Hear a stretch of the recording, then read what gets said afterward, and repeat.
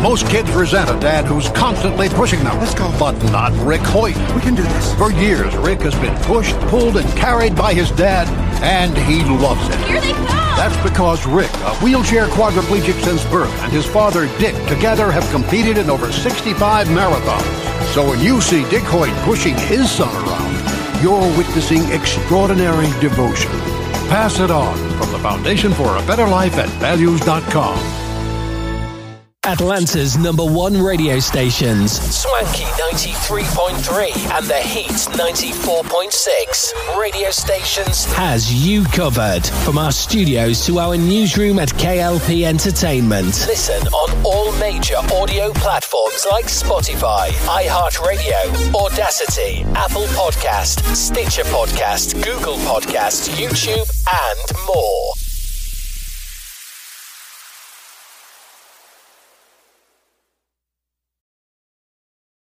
A few words for a successful life. Always ask why. Why? Tell the truth all the time. Why? Write thank you notes. Eat right, sleep right, and exercise. If you don't like your job, change it. Why? Be creative every day. Take a fun trip. You don't always have to do things fast. These motivating thoughts from Randy Pausch's last lecture remind each of us to live our dreams. Can I go now? My dog wants to play. Oh yeah, play with your dog. And with your kids. Motivation. Pass it on from the Foundation for a Better Life at values.com.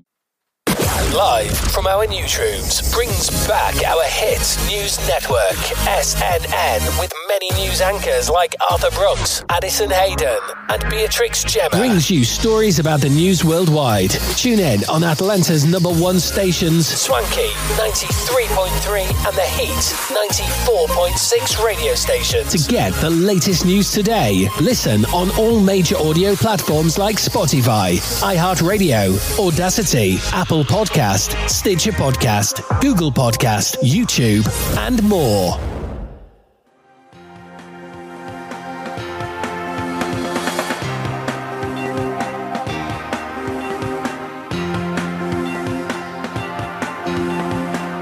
Gaps in campaign rules allow politicians to spread images and messaging generated by increasingly powerful artificial intelligence technology.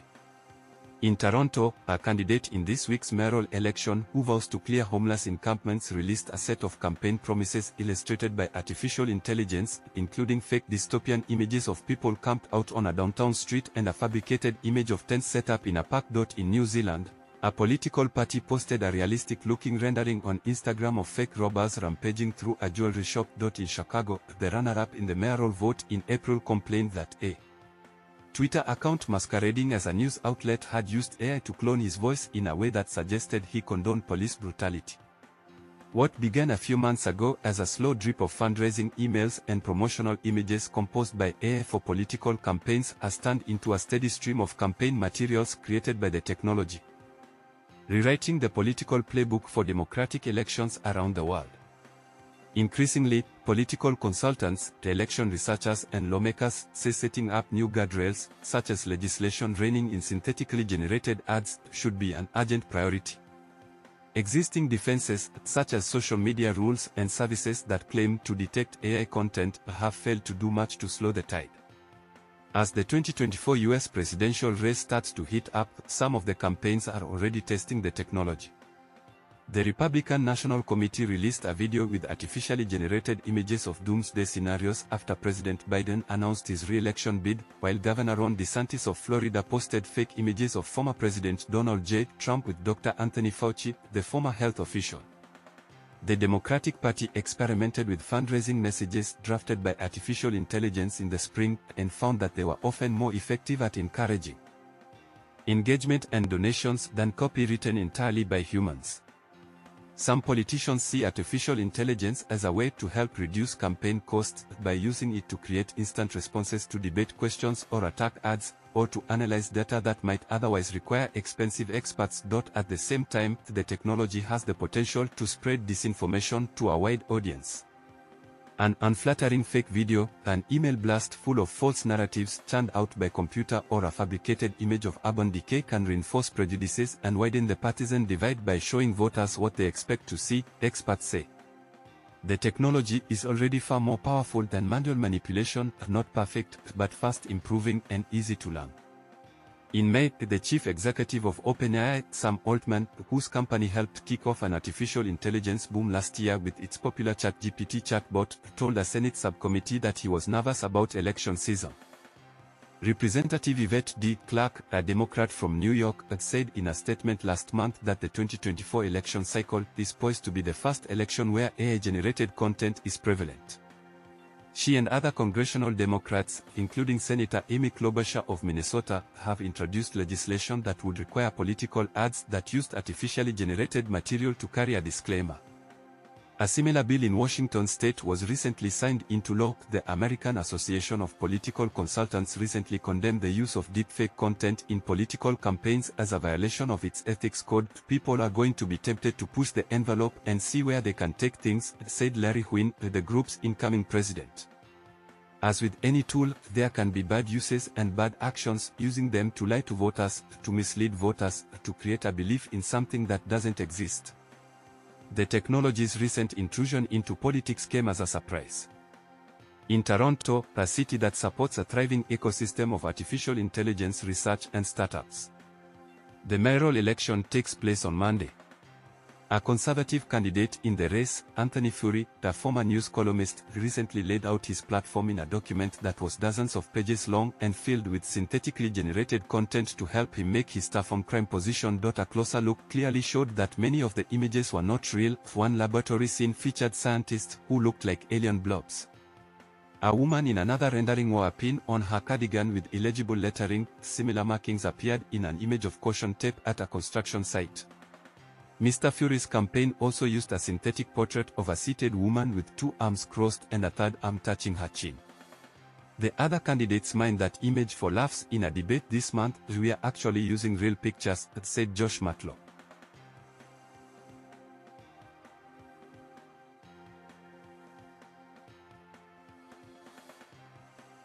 Buffalo Bills safety Jordan Poyer canceled his annual golf charity event Saturday, he announced on Instagram, after several teams and sponsors pulled out of the event. The reasoning for the sudden issue, he said, was due to the event's location. Poyer's charity event was set to take place next month at Trump National Doral Golf Club in South Florida, which is owned by former President Donald Trump.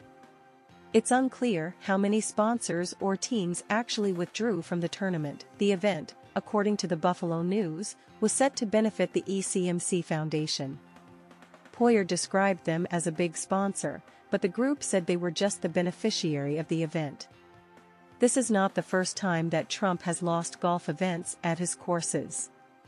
The PGA of America cut ties with Trump and moved the 2022 PGA Championship away from his Bedminster, New Jersey, course after the insurrection at the U.S. Capitol on January 6, 2021. The R&A said earlier this month that it wouldn't host a British Open at Trump's Turnberry Golf Resort in Scotland while he owns it, too, something he's long strived for. Turnberry last hosted the British Open in 2009, about 5 years before Trump purchased the course. Trump's courses have hosted multiple LIV golf events. Poyer had 63 total tackles and 4 interceptions in 12 games with the Bills last season, his 10th in the league. The 32-year-old signed a new 2-year, $12.5 million deal with the team earlier this offseason. I've talked a lot about high-tech solutions to climate change, but there are plenty of solutions that leverage our natural resources, like forest preservation, bioplastics, and carbon-sucking algae. But the most obvious low-tech way to reduce emissions might be changing our diets. Food accounts for around 25 to 30% of our greenhouse gas emissions. Now don't worry, I'm not going to try to convince you to survive on tofu smoothies and protein vapor. I love food, and I don't want to live in a world where I can't eat a deep-fried Oreo and immediately regret it. But modern farming generates emissions in all sorts of ways, like land use, fertilizer production, transportation, and famously, cow burps. So if we're going to get serious about bringing down emissions, we'll need to make some big adjustments. At the individual level, one of the most impactful choices we can make is to eat less meat. 14.5% of our total emissions come from livestock alone. That's around 7 times the emissions from air travel. The world produces around 360 million tons of meat a year. That requires slaughtering over 70 billion animals. Now, if that makes you uncomfortable because you've completely dissociated where your food comes from, you can throw on some camo, grab a hunting knife, and truly embrace your inner carnivore. Or you can substitute animal meat with plant-based meat. It's usually a combination of soy or pea protein, and it's gone from being a novelty to being everywhere. Impossible Burger and Beyond Burger have exploded in popularity. Burger King has announced plans to roll out its Impossible Whopper, the McPlant. It's a plant-based vegetarian patty co-developed with Beyond Meat. Sales of plant-based meat grew 53% in 2020. Products expanded into pork, bacon, and chicken. I mean, these things actually tasted good. People liked them. Cows were giving each other high hooves. The future was here. And then, suddenly, it stopped. Growth dropped to 1% in 2021. And in 2022, sales actually started declining. So what happened? Why hasn't plant-based meat broken through? Well, it could partly be due to economics. Recent inflation could make it a tougher sell with flexitarians, semi-vegetarians who I guess like to show off their biceps. But the biggest hurdle might not be economic. Our eating habits are deeply ingrained in our culture. Change is uncomfortable, and when it comes to certain people in America, this particular change makes them very uncomfortable. Now, Cracker Barrel's new meatless sausage patty is creating quite the online debate. The online announcement was flooded with comments. One person even commenting, quote, "Don't ever try to push that crap in my direction." Sorry I didn't give you a trigger warning before showing those. If you're feeling faint, you can try to hold some beef jerky under your nose like smelling salts. Look, part of the issue here is obviously cultural, right? Most of us have been brought up to see meat as a critical part of our diet. We've been socialized to think that we couldn't possibly live without it. And of course, that culture has been shaped and encouraged by businesses and lobbyists that make money off of meat and ignore the fact that we've had thousands of years of civilizations that have been vegetarian. All that PR makes a real difference. A recent study by Deloitte found that regardless of the facts, many people don't even believe that plant-based meat is healthier or more sustainable than animal meat. At the end of the day, whether any meat alternative prevails will come down to time and money. The EV revolution shows that a cool new product can spark change, but doesn't happen overnight. Electric vehicles were around for a century before they really caught on. Hopefully it doesn't take that long for plant-based meats, and if their price relative to animal meat drops, we could see a huge spike in demand and angry Cracker Barrel diehards in the coming years. Of course, meat isn't the only food deeply ingrained in our culture that turned out to have a negative impact on the climate. Another one is palm oil. Palm oil is cheap, versatile, and in thousands of everyday products.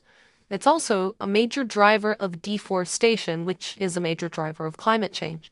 Our team traveled to Indonesia to try to understand the challenges of producing palm oil in a sustainable way. We also spoke to scientists in the UK working on alternative climate-friendly substitutes, but not on the same day. They're really far apart.